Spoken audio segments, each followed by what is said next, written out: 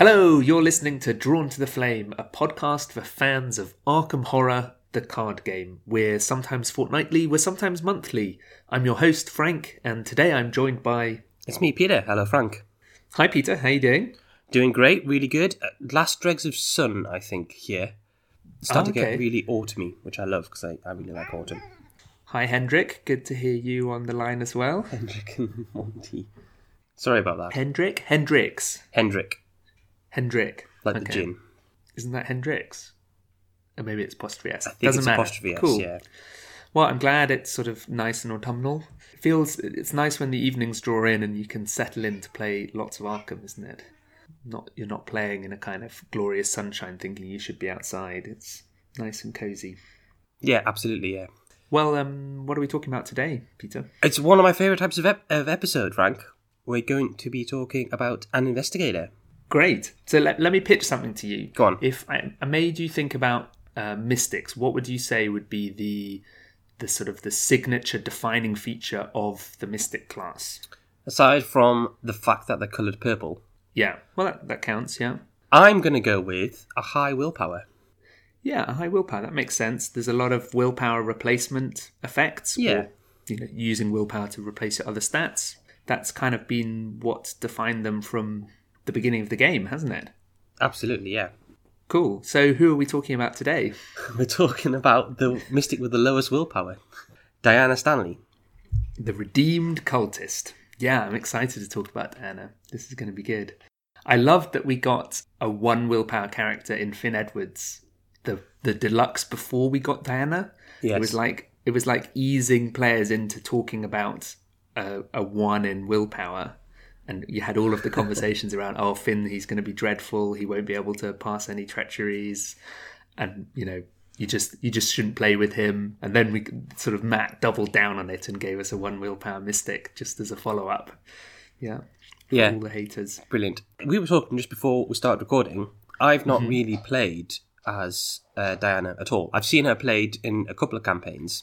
Mm-hmm. And I've talked about her a lot with friends who like playing her. But I've not actually played her. You, on the other hand, have played her quite a lot, right?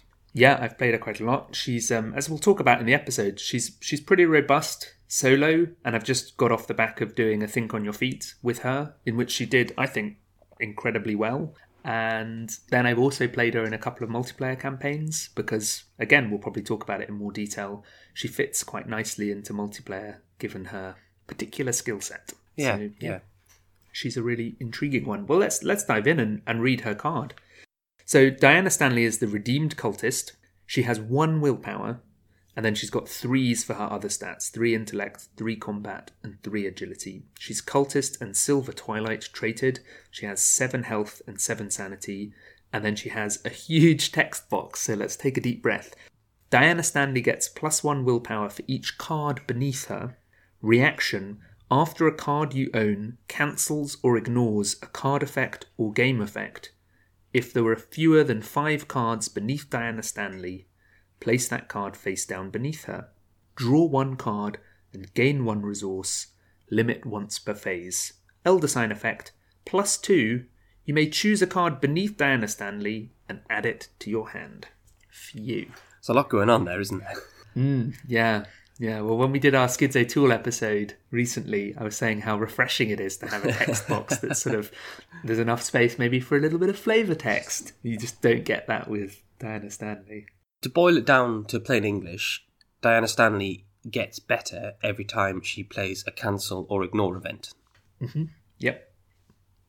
She collects those cards up underneath her, and as she does that, her willpower goes up. And she can collect 5 cards underneath her, which means that when she's cancelled or ignored 5 things, she's up to willpower 6, which is, it's not really her base willpower, but which is the best sort of standard willpower. It's better than Akachi, better than Agnes, if she's managed to do all of that cancelling. That's before you even played any other assets to give you boosts or anything like that. But I suppose one of the things that is a real challenge with playing Diana is whether or not you get to that point, and whether you should build with 6 willpower in mind or build with 1 willpower in mind. I think it's one of the kind of conundrums of Diana that we'll probably dive into a little bit more. Yes, yeah, absolutely. I mean, the first thing that comes to mind to me is that all of those upgraded spells, which give you a boost to your willpower. While Diana's building up her arsenal, her board state, she's then able to use those spells at a reasonable willpower. Yes, yeah. So if she's at, say, 2 or 3 willpower, but she's using Shriveling level 3 and getting a baked-in +2 bonus, feels quite nice. Yeah. Yeah, absolutely. Because have you ever had this situation with any Mystic where you've actually boosted willpower so much that you almost don't need the baked-in boosts with spells, or you don't need the other icons, or like the 4 of Cups or the Rosary, because every time you come to take a test, you're at 8 or 9 willpower. Just basically, I find that I sort of end up in that situation where early game I've committed so much to getting willpower icons that later on, it's a nice place to be, but I realise that almost some of those bonuses are redundant. Oh, yeah, I totally agree with you, and it's nice to see. The upgraded effects from the spells are nice, but for some of the lower willpower mystics, the boost is as important. So someone like Norman or Jim, who only have the 4 willpower, having that boost is quite good. Yeah. I found playing as Matteo recently through a campaign exactly the same thing. Really desperate to get those upgraded spells, the upgraded Shriveling and Rite of Seeking, just because then I didn't have to worry too much about making sure my willpower was at a good place. It's like having a built-in guts to every time you do a charge, which is lovely, without the card draw. The other thing I've seen flummox some players about this reaction ability is what counts as cancelling or ignoring a card effect or game effect. That's a good question. What does count as cancelling or ignoring a game effect? You're just throwing that one straight back at me. Yeah. More or less, looking for the word cancel or ignore on the card is a good guide. There are more times where that does work than that it doesn't, I think. And off the top of my head, I think the only example I can think of where a card has an ignore ability that might not work is when you play Defiance level 0 and say a token that you then don't reveal. Okay, right. So you have to have picked the right token. It has to have actually happened to have been ignored. Okay. And I guess that applies to Defiance level 2 as well, but that's got a broader... Yeah, Defiance level 2 covers a lot of other tokens, yeah. Yeah, exactly. And so I've seen then as well where people have maybe played with Dark Prophecy in combination with Defiance, and they've said, well, I've ignored this token, but I've also played Defiance to the... you can get a little bit confused around there, but like my rule of thumb would be... Dark Prophecy ignores only the tokens anyway, though, right? Ignores 4 anyway, though, yeah, okay. Exactly. So you don't trigger there. My rule of thumb would be if you search for the words ignore or cancel on ArkhamDB, and you can search and narrow it down by Mystic cards and the other cards that Diana can take, like broadly speaking, anything with an ignore or a cancel is fine. The other good example, the 45 automatic level 2 ignores retaliate. The enemy needs to have retaliate for you to ignore it. Right. But if you ignore it, then that counts as well, because that's a game effect. But that would put your weapon underneath Diana, which isn't necessarily something you want to do. Yeah, if you were to do it with your final shot, the ability is still initiated, so you still get to take that final shot, and then you would put your weapon underneath Diana. You'd have to save it for the right moment. So here's a question, Frank, before we move on. Okay. Are there any cards which have an ignore or a cancel effect that people might have forgotten about or hadn't realised? I mean, I'm thinking of one of the cards that slipped my attention at first was I've Had Worse, which now has a level 2 version, which Diana can take. Yeah, as we'll come to in a minute. Yeah, I think the other ones that sort of came to prominence were Dodge and Hypnotic Gaze, which both cancel attacks. And I like Dodge a lot, but I'd felt like it had fallen a little bit out of favour. It was one of the cards that I often ended up cutting in my Guardian decks. But if you're able to cancel an attack and use Diana's ability with it, it starts to grow in power. So yeah, I think the other ones that I'd maybe look at. The other one that I don't see getting used too much is Eldritch Inspiration. Oh yeah. Because that can cancel an effect on a Mystic card. So it is cancelling a card effect. Outside of the right deck, though, it's hard to get that to hit, really, isn't it? Yeah. I actually managed to use it successfully in a Father Matteo deck. And were you using it to double an effect? I was using it to double an effect, yeah. Yeah. So, I mean, I think there's an argument for saying that maybe Diana likes to look at it because she could use it to cancel some of the negative effects of spells, which gives her a bonus, or she could also keep it in hand to double some of those positive effects from Mystic cards like Hypnotic Gaze. So it sort of does double duty in a Diana deck, potentially, if you have, I think, the critical mass of other cards that it could play off. But I tried it in Diana, and like the dream of that you play Hypnotic Gaze, cancel an attack, pull a special symbol, and then double that special symbol with Eldritch Inspiration. That's actually really hard to pull off.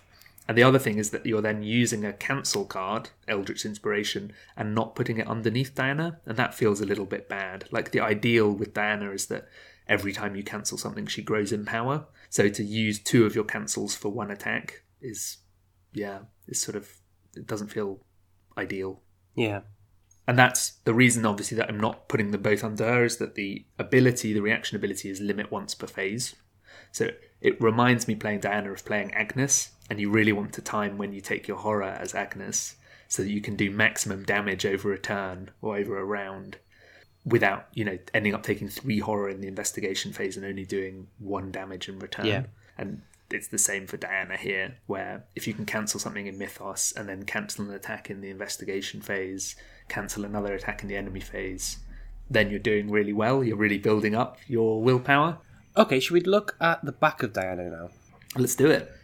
She has deck size 35, deck building options, as we've hinted at already. She's got Mystic cards level 0 to 5, Guardian cards level 0 to 2, and Neutral cards level 0 to 5. Her deck building requirements are Twilight Blade, Dark Insight, Terrible Secret, and 1 random basic weakness. She has an additional setup, which is you begin each game with Dark Insight as an additional card in your opening hand. So she'll get 5 cards and then Dark Insight in her opening hand.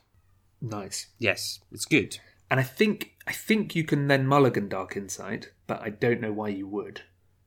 Yes, good question. Well, I mean, good point. Good question. Yeah. Why would you? So like, it reminds me of Studious, where if you get 6 cards in your opening hand rather than 5, you can mulligan all 6 if you want to. You could do that with Diana, but Dark Insight, as we'll see, you're probably going to keep in hand. I'd be fascinated to hear if you're out there and you've decided to mulligan Dark Insight ever as a player. I'd love to know what your reasoning was, because that'd be intriguing.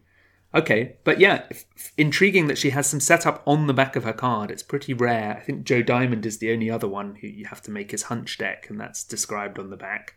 I remember when they announced Diana, they wrote in the article that she starts the game with Dark Insight in hand, and we couldn't see the back of her card. Yes. And players were trying to work out how that happens. Yeah. It's probably just because there's no space left on the front of her card, right? Yeah. Absolutely. Okay, nothing too crazy back here. The 5-2 splits we know well. It's really great always to see investigators taking combinations that we haven't tried before and riffing with them. So Guardian Mystic, I think really the only way you could have tried this before was either as Zoe or Jim. Yeah. And like splashing heavily with your 5 off class from the other faction. But this is the true 5-2, which is nice. So, interesting point. She's got a 35 card minimum deck size, and she can have up to 5 cards out of her deck underneath her card. Do you think all of the investigators who have some of their deck not in the game for some reason have larger deck sizes? The other example is Seth, yeah. right? Yes. Or I suppose Joe with the hunch deck as well, and both of them have large decks. Yeah, maybe that's the case. Yeah. Whether there's some kind of balancing thing to make sure no one's got a deck size smaller than 30. Yeah, I think the other thing worth noting for Diana is that when she uses her reaction ability, she gets to draw a card and get a resource. If you can get cancelling early, you can then draw through your deck in an aggressive fashion. So maybe it's also, as with Seth, who gets that amazing opening hand, you have to kind of curb that power a little bit, or you end up seeing, so much of your deck so quickly that it's game breaking. Yeah, I suppose it's similar with Patrice, right? You have to give Patrice a bigger deck, partly so she doesn't deck out all yes, the time, but also to limit how quickly she can see her entire deck. It's nice to see that these investigators that have draw effects are having that curbed in some way, I think. So another brief point, when Yeah, go on. my friends and I first played with Diana, we forgot to put Dark Insight into the opening hand. And this, although it's frustrating, it does highlight that she really needs to get cancelling early in order to start building her board and building her stats up. Yeah. It's just... She really absolutely. does. And Dark Insight is a really good way to do that. So straight away, you've gone up to 2 willpower. Well, I'll tell you what, should we save this when we talk about Dark Insight? I think we should talk about it right now. It's so important, yeah. So this is a 2-cost event. It's Diana Stanley deck only, and it starts in her hand. It's Insight traded, which is fitting for a card called Dark Insight. It's fast. Play when an investigator at your location draws an encounter card or a weakness. So reminder that encounter cards are treacheries and enemies, and weaknesses could be basic weaknesses or signature weaknesses. Cancel all of that card's effects and shuffle it back into its deck. Do not draw a new card to replace it. So this is a really good cancel card, isn't it? Yeah, it's insane. It's just better than a Ward of Protection, which would be the closest analogue to it. Yeah, the other thing that I think is similar is Malison, being able to drop a clue to shuffle a card back in, but that makes you redraw. But yeah, this is just so much stronger than that.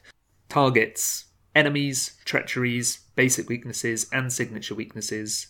Targets any investigator at your location, so you or someone else, and you pay 2 and shuffle that card back in and just avoid it. And then, of course, what you really do is you only pay 1 because you pay 2, you put it underneath Diana, and you then get a resource back and draw a card, so it replaces itself as well, which is insane. Yeah. Super powerful. What I've seen is Diana is desperately trying to cancel something that first Mythos phase. And then, desperately, draw an encounter card because I want to cancel it. And then that first round, she's asking, do you want that encounter card or not? Because I can cancel it if you want. Can you handle that? Yeah. And you want something worth Dark Insighting as well. If you don't have any other cancels in your hand, Dark Insight is so powerful that you want to save it for the necessary bad card. That's, I think, one of the challenges that you've started the game with a cancel in hand. It's nice to get building your willpower up, and then picking the right card to cancel can be a little bit tricky. And then, that's, I think, where I've really enjoyed playing Diana, particularly solo. Do I want to take this card? Can I handle it? In Think on Your Feet, one of the things I did quite often was using this on an enemy. Yeah. Because if I'm not set up for an enemy, shuffling away a conglomeration of spheres or some other big enemy is just great, particularly for tempo, obviously. So yeah, it's a really strong cancellation. What was the difference for your friend who played without it in their opening hand and then with it in their opening hand? Was there a tangible difference? Oh yeah, absolutely. It really speeds up the early game with Diana because you get not only do you get the extra card, you get the extra willpower as well. So you imagine that it's such a broad scope that Dark Insight has got, any encounter card, or any weakness card, in fact, that it's really easy to land that as a cancellation early. So you might imagine if you had, instead in your opening hand, you had, I've had worse. You need to find an enemy to deal damage to you, then to use this, I've had worse, to cancel that damage, and then you've still got an enemy to deal with as well. Yeah. So this having such a broad scope means you can play it pretty early, rather than having to first find the cancel and then find the situation to use that cancel in. Yeah. I think you've sort of hit the nail on the head with the idea that not all cancels are made equal, and the application of different cards means that they have different uses and different levels of popularity, I suppose. I'm thinking about how great Ward of Protection level 2 is, because it can cancel a card for anyone, and it cancels the revelation effect. That gives it a very broad application as well. It obviously can't cancel enemies, but it gives you lots of options. Whoever it is who ends up drawing the Ancient Evils, you can Ward of Protection that. Is the kind of the classic play. So Dark Insight has even more applications than that, which is great. Yeah, I think you mentioned about speeding up her deck. I think that's also one of the ways that I really enjoy playing Diana, that you can have this really interesting feeling around tempo where once you start cancelling things, you're putting the encounter deck on the back foot and you're powering through your own deck, and it can feel like you're really racing the encounter deck, I suppose, and winning that race. Like once you get a flow, if what you're cancelling is drawing you into more cancels, it's then, that can feel really empowering. I think I tell you what, let's talk about her other signature card, because this ties into what I wanted to say. Yeah. Should I read this one? Yeah, sure. So we've got a 3-cost asset. It's Twilight Blade, Sanctum's Reward. It has willpower, combat, and wild icons. It is item, relic, and weapon traded. Diana Stanley deck only. Action, fight. You may use willpower instead of combat for this attack. You may play or commit events and skills beneath Diana Stanley as if they were in your hand. As an additional cost to play or commit a card in this way, exhaust Twilight Blade. You cannot trigger Diana Stanley's reaction ability while playing or committing a card in this way. And it uses a hand slot. Another card with huge amounts of text on it. Yes. Yeah. Well, what this boils down to is giving you a second use of the cards underneath Diana at the cost of those cards going in your discard pile. Yeah.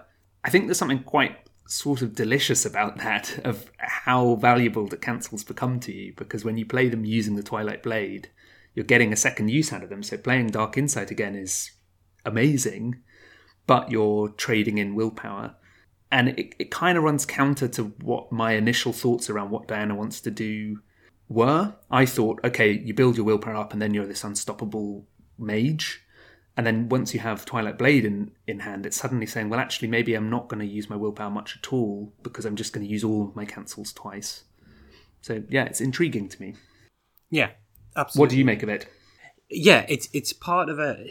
Once Diana gets this set up, she's got this like engine running of cancel cards and ignore cards flowing from her hand to under her to into her discard. We often find, obviously you want to put a lot of cancellation cards in Diana anyway. You sometimes get the full 5 underneath her pretty quickly. Yeah. And you want to ditch those cards from underneath her to make space for more cancellation, right? Yeah. You definitely don't want to be cancelling something and not getting to use her reaction ability. Exactly, that feels really bad. Cancelling 2 things in Mythos, or that Hypnotic Gaze, Eldritch Inspiration. Anytime you end up using a dodge when you're not going to be able to put it underneath her, it feels terrible. So we say, she can get to 6 willpower with 5 cards underneath her. Actually, I think some of the time, unless you really need that extra dot of willpower, you might want to stick up 4 cards underneath her, and when a 5th one goes underneath, find a reason to play one of the other cancellation cards. So at that point, she is a 5 willpower mystic, but she sort of sometimes bumps up to 6 and then goes back down to 5. Yeah. And the other thing that the blade does is it gives you a broad range of cancellations at your fingertips. So, you could have a dodge under there. Whatever you need is right there. So it really increases her effectiveness as a canceller.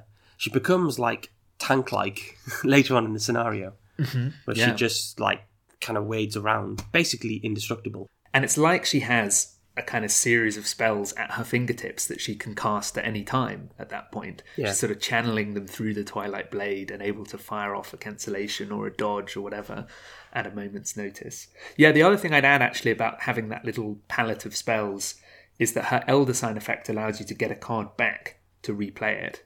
And that's another incentive for playing Dark Insight early, because it's so sad to pull an Elder Sign as Diana and have not cancelled anything yet, and mean that you don't get a card back. Because then, the ideal is that you cancel something with Dark Insight, put it underneath Diana, get a card and resource, draw an Elder Sign, get it back into your hand, cancel something again, get another card and resource, then maybe play Twilight Blade and cancel it a 3rd time. Like at that point, in solo, you've skipped 3 Mythos phases in a row if you've managed to pull that off. You're just miles ahead at that point. Yeah. Really, really nice. What about this fight ability on the Twilight Blade, using willpower instead of combat? So the Twilight Blade has always struck me, it doesn't give a bonus damage. It's almost like that fight ability's a bonus on top of, a bit like Trench Knife. Really what you want is the ability that it's got. Yeah. But, maybe you want to do an odd damage to an enemy. You can use this. It might give you a bonus over using a weapon to do 1 damage if you're at willpower 6. Yeah. Yeah, you need to be at willpower 4, 5, or 6 for it to be worthwhile. So you need to have cancelled 3, 4, or 5 things, respectively. Of course, it also helps you save some charges on things like shriveling. So you could do Shriveling Blade to deal with the 3 health enemy. Mm-hmm. Yeah. I think it's fine. I think really, when you're planning your Diana deck, maybe don't necessarily consider this a weapon or a damage-dealing tool. Consider it for the ability it's got. Yes, it can be found by effects that find weapons, which is great, or that find items, but it maybe isn't factored into your plans as, this is my main weapon. Yeah. So, is there a catch, Frank?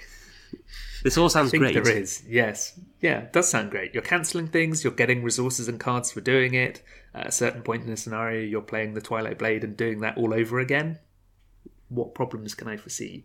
Well, unfortunately, Diana has a terrible secret. This is her signature weakness. It's a madness, and it reads, Revelation. If there are no cards beneath Diana Stanley, shuffle Terrible Secret back into your deck. Otherwise, for each card beneath Diana Stanley, you must either discard that card or take 1 horror.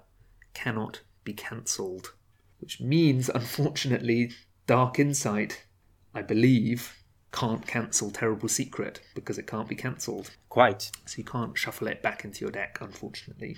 One of the things I've heard is that Deny Existence level 5 works on this horror loss. Yeah, and Deny Existence level 0. Okay, because it ignores the effect. Yeah. So Deny Existence level 5 would mean you heal up to 5 horror? Mm-hmm. Yeah. Which is pretty good. Yeah. I mean, that's really that card good. Was good anyway. If you've taken horror from Ward of Protectioning things busily, maybe a couple of horror from Shriveling as well, Diana only has 7 sanity. She's the lowest sanity mystic we have. It can start to get a little bit dicey for Diana. And then if you're hitting Terrible Secret and you've got, 4 or 5 cards underneath you, it's a lot of horror to take. So Deny Existence level 5 suddenly healing you back to full is magnificent. Yeah. But in other cases, this card is really nasty, right? Yeah. The thing I found it do the most is force my hand, as it were, where I simply can't afford to take 3 or 4 horror. Maybe not because it'll necessarily eliminate me, but just because that will put me in such a dangerous place. So you end up discarding cards instead, and that feels really nasty. What it also means is if you haven't put enough cancels in your deck, it can really set you back, knock your willpower down to a low amount, and then you can really struggle to get back in that gear and build up your willpower again. And that I've had happen a couple of times. It just feels really horrible that you're desperately trying to find another cancellation. Even, you're just trying to find something to cancel. Like, I'll just Ward of Protection this non-dangerous card just to start building my willpower up again. And that feels kind of grotty. Have you seen it be impactful or ruin Diana's day? I'm trying to think back, and I can't remember, to be honest. My impression is she reaches a point where I've seen someone pull off the Deny Existence level 5 switcheroo with it. Yeah. But my impression with Diana is always she reaches a point where she's just indestructible and stuff just rolls off her. And she's got a bit of healing, she's got some other effects, she's got cancellations, so she can really control when she's taking damage and when she's taking horror. It is that really tanky thing, isn't it? It's like a sort of Tommy or a Yorick style where you're just soaking the hits. It's very Guardian-y, isn't it? It's the role of Guardians as protector. And I guess that thematically it's just she's so informed on what the mythos is doing, she's able to predict their every move. Yeah, it poses no dangers to her. Yeah, I like that. The other thing I'd say, we've mentioned Deny Existence a couple of times. Deny Existence is, again, a very flexible cancellation card. It protects you from losing cards from hand, resources, damage, horror, or one other thing. Actions. So there's a lot of different things that you can use Deny Existence to respond to. And one of the things in that Think on Your Feet playthrough that I was doing was that challenge of, do you use Ward of Protection to cancel a card before you've seen how bad it's going to be? Or do you hold Deny Existence in hand and you think, actually, I'll take this test because I might pass, and if I fail, I can mitigate some of the worst effects of it. And that becomes a really enjoyable way of playing Diana as well. The kind of the play around how you use your cancellation and what you use it for. And you mentioned I've Had Worse as well. That also could help you with the horror from Terrible Secret. Yeah, absolutely, yeah. So just another useful thing to respond. Anything that ignores damage or horror can be useful for ignoring the horror on Terrible Secret. Do you think she plays... She doesn't really play like other Mystics I've seen, I don't think. She's definitely got a heavy Guardian flavour to her. Do you think that steers your deck building and your playstyle with her? I'm glad you mentioned it, because we talked about it quite a lot, didn't we, when she first came out, about did you just put a sort of Agnes-style deck, your Shriveling, an Arcane Initiate, maybe a Holy Rosary in there, and then pack it with cancels as well and hope to get her willpower up high enough that she can kind of do what Agnes can do out of the gate? Or then, slightly putting words in your mouth, you suggested that was maybe missing the point of Diana, and that actually she has such an amazing access to Guardian that you could do something completely different with her. I found when I played her in multiplayer, I took on the role of the fighter. Yeah. And so I leant really heavily into Guardian, and I went with Beat Cop, and what else did I go with? I don't think I ran a police badge in that one, but that was something I was looking at. You could run Brother Xavier as well and soak hits for the team. I ended up using a Time Worn Brand as well, because I could just get her combat up to really juicy levels. So I used the cancellation then to kind of keep things off me as I set up to fight enemies. And then once my willpower got high, I then could sort of ignore the encounter deck. If it was an enemy, I'd fight it. And if it was a treachery, I'd pass. So that was a slightly different way of playing. I know that, start with the name, who's a prolific deck builder on ArkhamDB. He really rates Police Badge, especially because it's something you can play early, and then when your willpower's up high enough, you can discard it for some extra actions, leaving your accessory slot free. I can see that. I think Police Badge is probably a little bit of an overlooked card. There's plenty of places that it can be quite handy. Yeah. So what was your thinking behind that idea of treating Diana as a Guardian? When you said you put words in my mouth, I can't remember saying that. I don't doubt that that's something I said, but I can't remember. Yeah, that had quite a big impact on me. I felt quite guilty for putting Mystic cards. Oh, really? Diana. Oh, well, that wasn't my... Said that. Yeah. I mean, I say it wasn't my intention. Who knows? Maybe it was, maybe it wasn't. Yeah, I don't know. She's got a really interesting stat line for a Mystic, right? She's got 3s across the board, except for willpower. And actually, she's able to get to 3 willpower quite quickly. And that flat stat line of all 3s is usually an indication that someone's quite flexible, and you could build them in a few different directions. So, I don't know, could you just pack her full of weapons and then play her like a Guardian? Yeah. Would weapons be able to just keep you going as a fighter until you get your more powerful spells ready? Yeah. I'm not sure. And one of the valleys you can end up falling into is not being able to boost your combat enough to be a reliable fighter, and then not getting your willpower high enough to use your damage dealing spells, and you can kind of be stuck between two stools then, which I think is a fairly easy trap with Diana. So sort of knowing which path you're really focusing on is really important. There've been a couple of times where I've had Shriveling in hand and sort of thought, well, this is a late game card, I can't do anything with this now, unless I'm going to commit hundreds of cards to boost and pass. Yeah, that's one of those things, isn't it, when you're playing Arkham and a big enemy comes out, and you turn to your fighter and you say, oh, can you deal with this? And the fighter looks and says, well, not for another 3 or 4 turns, actually. Yeah, not yet. Yeah, that's tricky. I liked your point about the flat stats as well, the 3s across the board.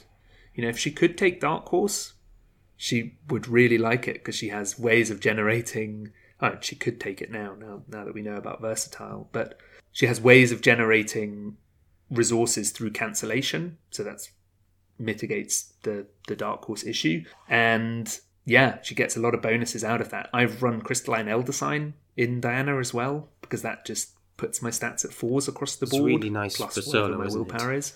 Yeah, really nice for solo. Obviously, not so good for multiplayer. But I found then that I was thinking about this yesterday, actually. I think we talked about how there's quite a big difference between having a 1 in a stat and a 2 in a stat. Yeah.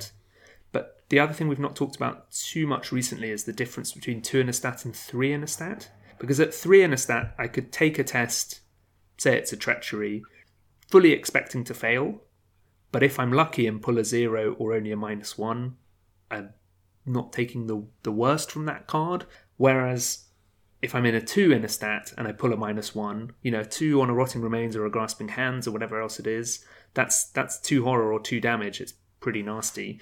So let's hear it for the 3s, I guess I'm saying. That sometimes just having a 3 in a stat, it means that you're normally at the base difficulty. So normally you can get by in a way that with a 2 you really couldn't. Yeah, with just a few boosts, her intellect can be pretty decent. So she can investigate reasonably well. Not as your prime investigator, but in a good way. And then similarly, yeah, with a couple of boosts, her combat is good. Or her, even say a manual dexterity gets her agility up to 5, which is decent. So yeah, she's flexible in that regard. I think that's one of the reasons I've ended up playing her a fair amount, is her flexibility. Yeah. Oh, well, that's really interesting. As I say, I've not had much experience with her at all. I sort of feel if I was going to build a deck with her now, I'd pick a core of good cancellation cards and use that as my starting point. Yeah. And then expand outwards from there.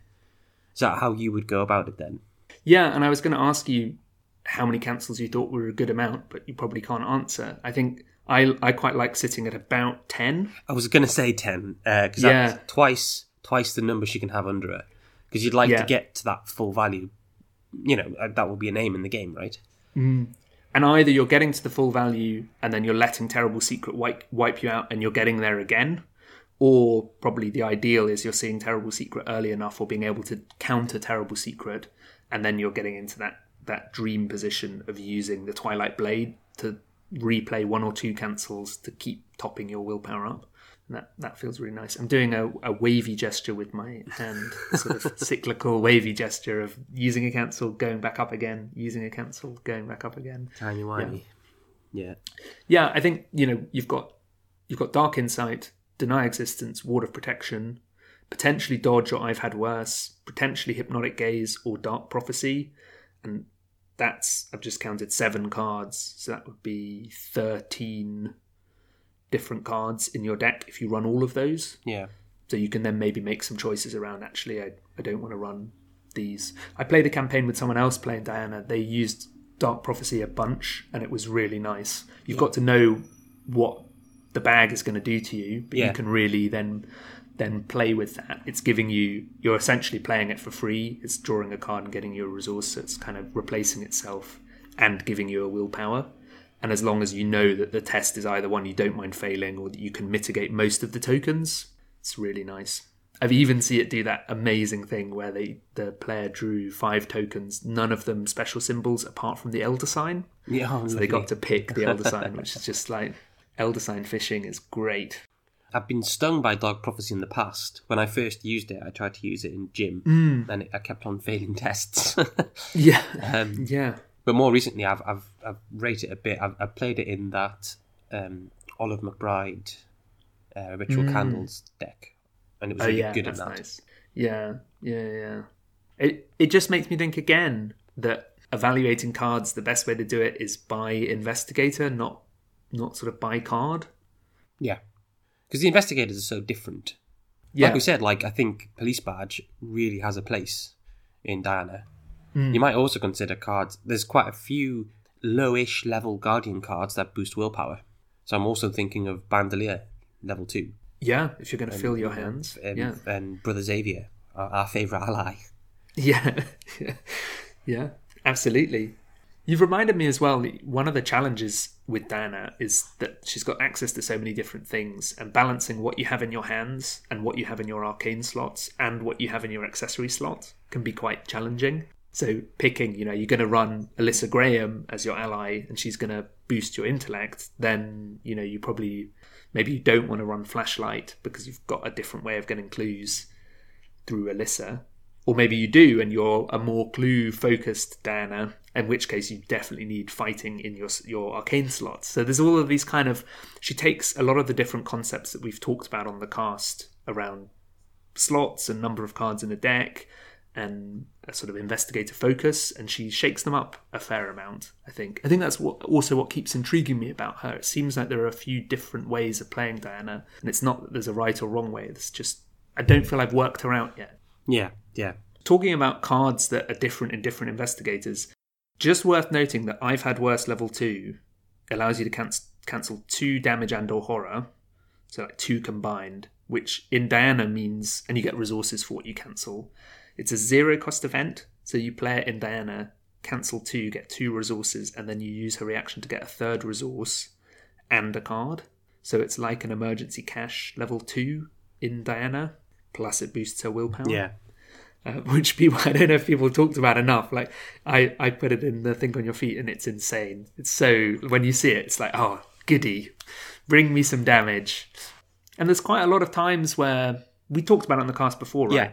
I've Had Worse 2. There's quite a few times where you might want to cancel 2 damage or horror, in the way that cancelling 5 for I've Had Worse 4 feels like you sort of save that up. Yeah. No, I totally agree. I think it's a really good card. I think it's a weird example of a card that it does maybe too much at the higher experience level, and you're paying experience for an extension of the effect you might not use. But I think it's a bargain at 2 experience. Yeah. I think it's a really, really good card. Me too. Really nice include in Diana. Whether you take out your dodges to put it in or take out something else, it's really nice. I'm just thinking now of higher level Mystic cards, because you mentioned going higher level spells. I think that's definitely a route with Diana. It's worth noting that there's a level 5 Deny Existence and a level 5 Ward of Protection. Yes. So potentially, like, you can put 20 XP into that if you want to, as your approach. I think definitely Deny Existence level 5 is a good card to have your eye on as an end campaign goal for Diana. Yeah. It's also a card as well that I often hoard in my hand because I know Terrible Secret's coming up at some point. Yeah. And it's such a good neutering of that weakness that you can find. Like, the challenge with Deny Existence is picking what to use it on to get the best outcome, because you'll see so many. Once you realise how many applications you'll have, maybe a Treachery makes you discard resources for each point you fail by, so you do that and you're like, oh, I'm losing 2 resources, I could deny that, but hold on. And then there's something else that makes you actions, discard cards, or lose actions. You're like, oh, I could deny that, is it worth it?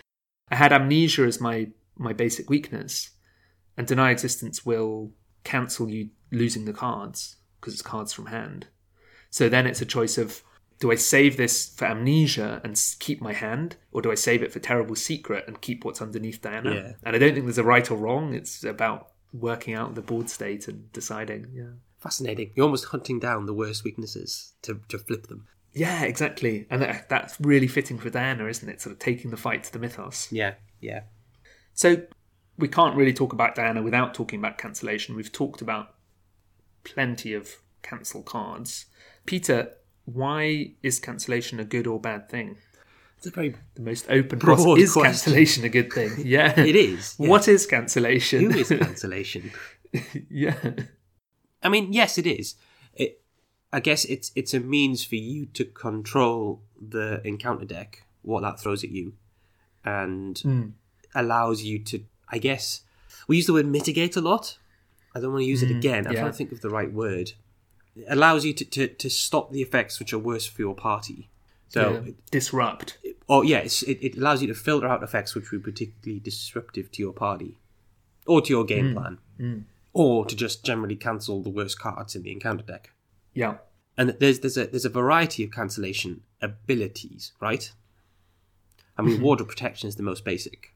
Yeah, we had a long discussion about this when we were walking home from Tabletop Gaming Live, didn't we? How Ward of Protection effectively replaces an encounter card you've drawn with a card that says take 1 horror and lose 1 resource. Yeah. In the way that, say, Malison, if we use that same example, Malison replaces the card you've drawn with another card. It sort of gives that card surge and it says drop a clue. Yes.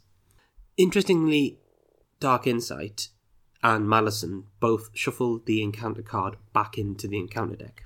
Mm-hmm. Ward of Protection discards it. Yeah. I don't know where to go with that thought.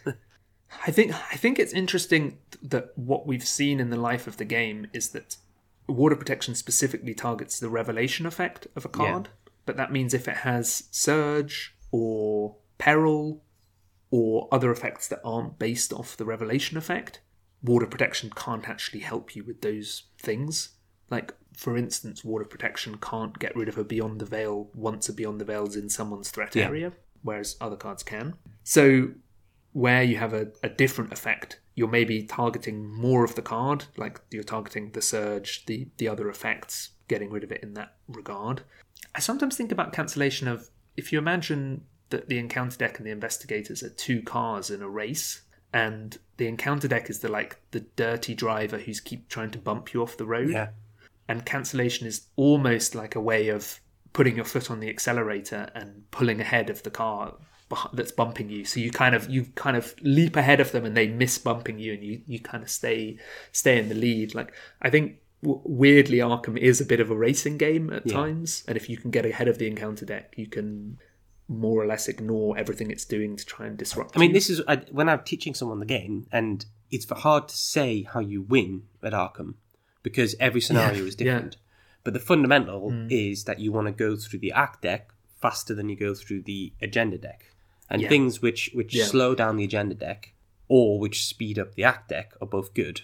Yeah. And they're two sides of the same coin, right? Yeah, and Ancient Evils is a great example of that you think you have X number of turns remaining, and then you draw Ancient Evils and you have X minus 1 turns remaining. Yes. And all of those extra actions you've planned for are wasted.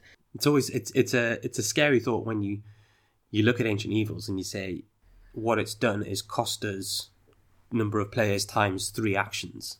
Yeah. And when you look at Ancient Evils like that, it's a horrible card. Yeah, if it read like skip the next investigation phase, skip the next upkeep, everyone goes, oh my goodness, that would be brutal. Yeah. But something about just placing a doom, sometimes we forget that. Yeah, it's ghastly. So interestingly, there's a card come out recently, Stargazing, and it's easy to compare that with Ward of Protection at first glance, right?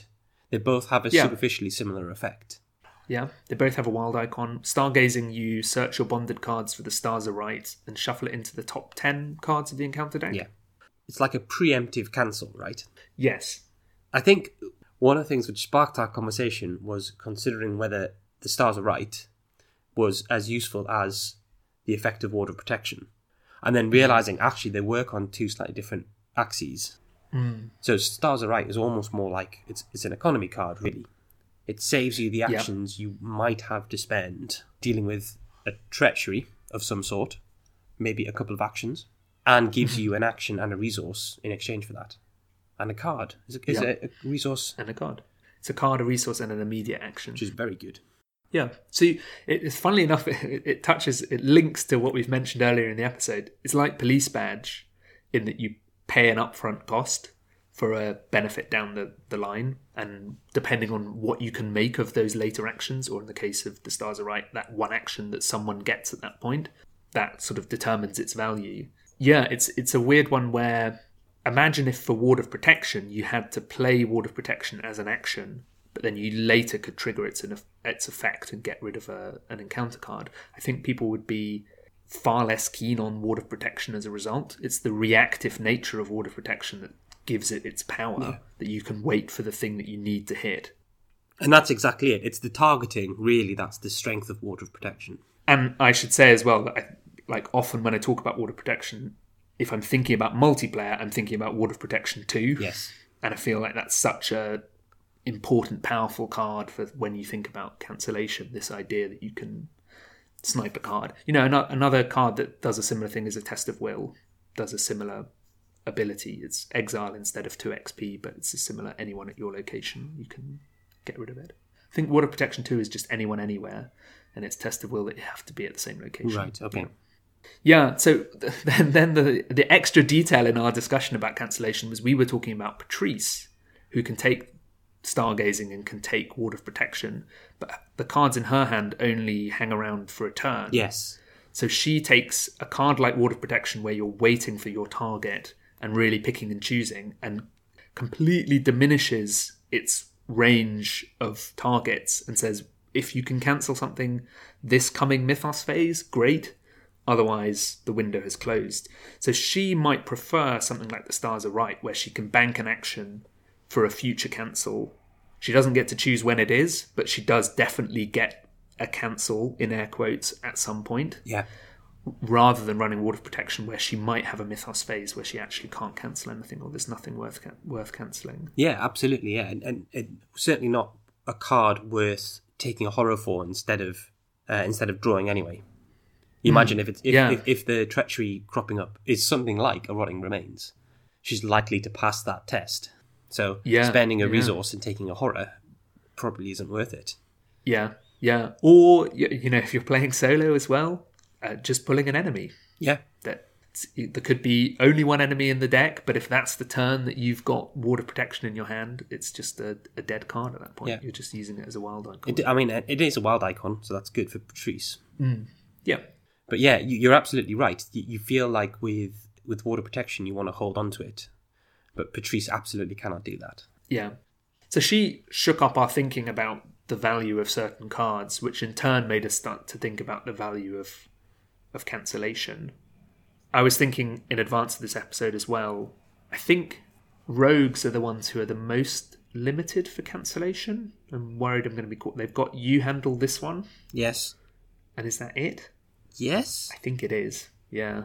So they can throw, they don't even get rid of the encounter card, they just throw it to someone else. And I was thinking as well about Guardian cancellation, which is Let Me Handle This, I suppose, is one Guardian cancellation. On the hunt. On the hunt, so they can choose to look for an enemy instead of drawing a treachery. There's a new Guardian card coming out in the next pack, I think. Yeah, First Watch. And this is such a guard. I mean, it's very like Let Me Handle This, but it's such a Guardian effect. You draw the number of encounter cards you would have in the Mythos phase, and then you deal them out to yourself. Yeah. And you can deal out more to yourself if you want, so that other people don't get them. Yeah, but you can't deal out more to anyone else. So it's not it's intriguing. Confession time. I have run Let Me Handle This in lots of decks and never found it to be as impactful as I hope it to be, because it gives you a +2 on the test when you play it. But I've often found that it's not something I've wanted to play, or I've not found the right opportunities. Maybe it's also been who I've been paired with that I've not found. This would be great if it turns out I've been only playing it in solo. I've just realised that. Only in multiplayer, obviously. Should have emphasised that. But the flip side is that I've used You Handle This One quite a bit. Yeah, as have I. Yeah. So is Let Me Handle This maybe a little bit below the curve? That it's just a kind of it's not really a cancellation, but it's a reactive +2, and that raises interesting thoughts for me about how good or not First Watch will be, because First Watch is almost like a one-off scrying. Yeah. Where I've played in some games where someone's been scrying the encounter deck to great effect and really controlling, okay, all the willpower tests are going to the Mystic, all the enemies are going to the Fighter, and whatever the other cards are, we'll chuck them to the Rogue and see what happens, sort of thing. But First Watch could be vital in those moments of, right, we need to pick and choose now. I can imagine it being like maybe a cheeky one-of in a deck. Yeah, it's really hard to judge the value of it. I feel like you'd know you should have played it once you've not played it. Yeah. It's like you're sitting there looking, saying, oh, if only I'd drawn that and you'd drawn this would be far better. Yeah. But you don't know that in advance, so it's really hard. I think I can see it being used in a situation where you're in a tough spot, your Seeker has got an enemy on them, and your Fighter has got some other problem, and you want to make sure it doesn't get any worse than it is. Yes, yeah. Or in a tough spot where your win condition is clearing a location of clues, and you know if you can just keep the pressure off your Seeker, they will do that. They'll have the situation completely locked down. And at that point, it's that real hero play of, look, I'll just take everything, and you guys can work on the clues. Yeah, it's like the finale of the Night of the Zealot, where you're at the ritual site. Yes, yeah. Just have a few turns of taking it on the chin. Is it a cancellation, though? Does it matter if it is or isn't a cancellation? Well, this is I guess this is what we've been dancing around this whole time we've been talking about cancellation. What is cancellation? Yeah, and is cancellation more broadly a way of taking the fight to the encounter deck and a way of manipulation? Like, should we be actually not talking about cancellation? We should be talking about Encounter control or encounter disruption or something along those lines. Yes. Yeah, and I think Diana especially throws that into sharp relief. Like I've said several times, once she gets to a certain mass of cards, of cards beneath her, cancellations below her, she's almost indestructible. That the effects of the encounter deck just slide off her because she's got a toolbox with how to deal with them. Then they're all, I mean, they're cancellations because they say the word cancel, but her strength really is in controlling the encounter deck and manipulating its effects. So a card that deals damage doesn't deal any damage. An enemy that would attack doesn't attack. A horrible card that would put doom on the agenda, it doesn't. It turns into horror instead. Yes, nice. Good example.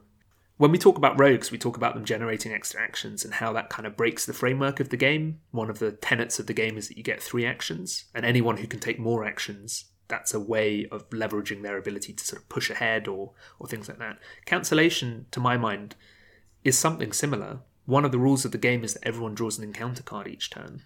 And if you can start saying, well, actually, we're only drawing 2 encounter cards this turn because 2 of our party are cancelling them or whatever else is happening, you start to manipulate the kind of rules of engagement in a very satisfying way.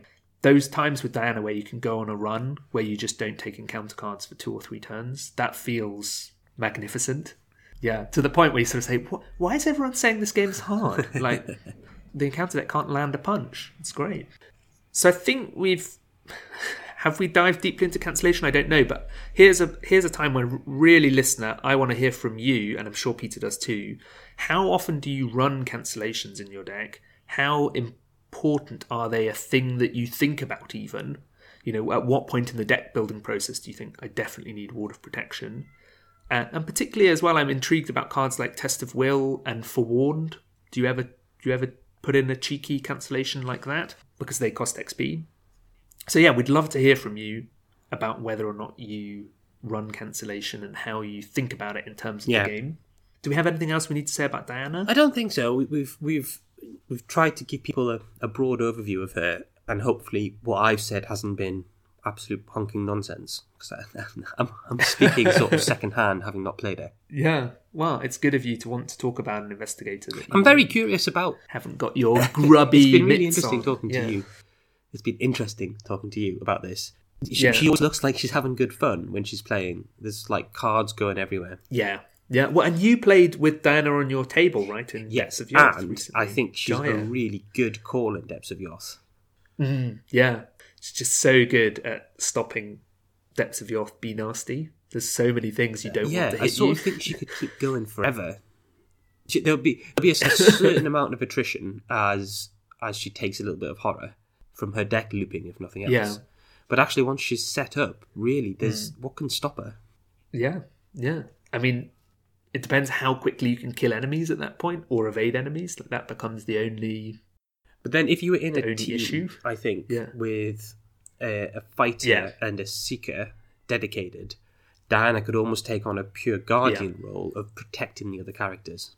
Yeah, love it. Yeah, be really good. We've said before as well, you know, Carolyn's stock rises in longer scenarios because one of the ways that you get taken out of a longer scenario is damage or horror. And if you just have someone steadily topping up everyone's damage and horror, you're unstoppable at that point. And Diana's sort of similar. One of the ways you might get taken out is that the accumulation of treacheries becomes so great that you sort of buckle under the weight of them, but she disrupts that entirely. Cool. Well, we hope you've enjoyed this episode. We're on drawntotheflamepodcast@gmail.com. We're Drawn to the Flame on Twitter and Facebook, and we're also on Patreon. Big shout out to all our patrons. Thank you so much. Remember that if you're any tier higher than Ghoul Minion, you can send us questions on the cast, and we'd love to open another mailbag soonish. So don't forget that you can send in questions to drawntotheflamepodcast@gmail.com. Peter, how can people get in touch with you? I am Unitled everywhere. That's UNITLED. I'm on Twitter and Reddit sometimes and on Discord, so please say hello. How about you, Frank? I'm FB on Twitter, that's EPH_BEE. I've been posting some Arkham photos on Instagram, just very gently. I'm FEB on Instagram, to be confusing. That's EPHYBEE. I think they didn't allow an underscore or something like that. So yeah, the Arkham community on Instagram is really sweet, and it's just people posting pictures of their play experiences and writing up some notes. Worth checking out if you're on Instagram. I think there's like 16 different hashtags people use. It's very confusing. So yeah. All right. Thanks very much for listening. Thank you.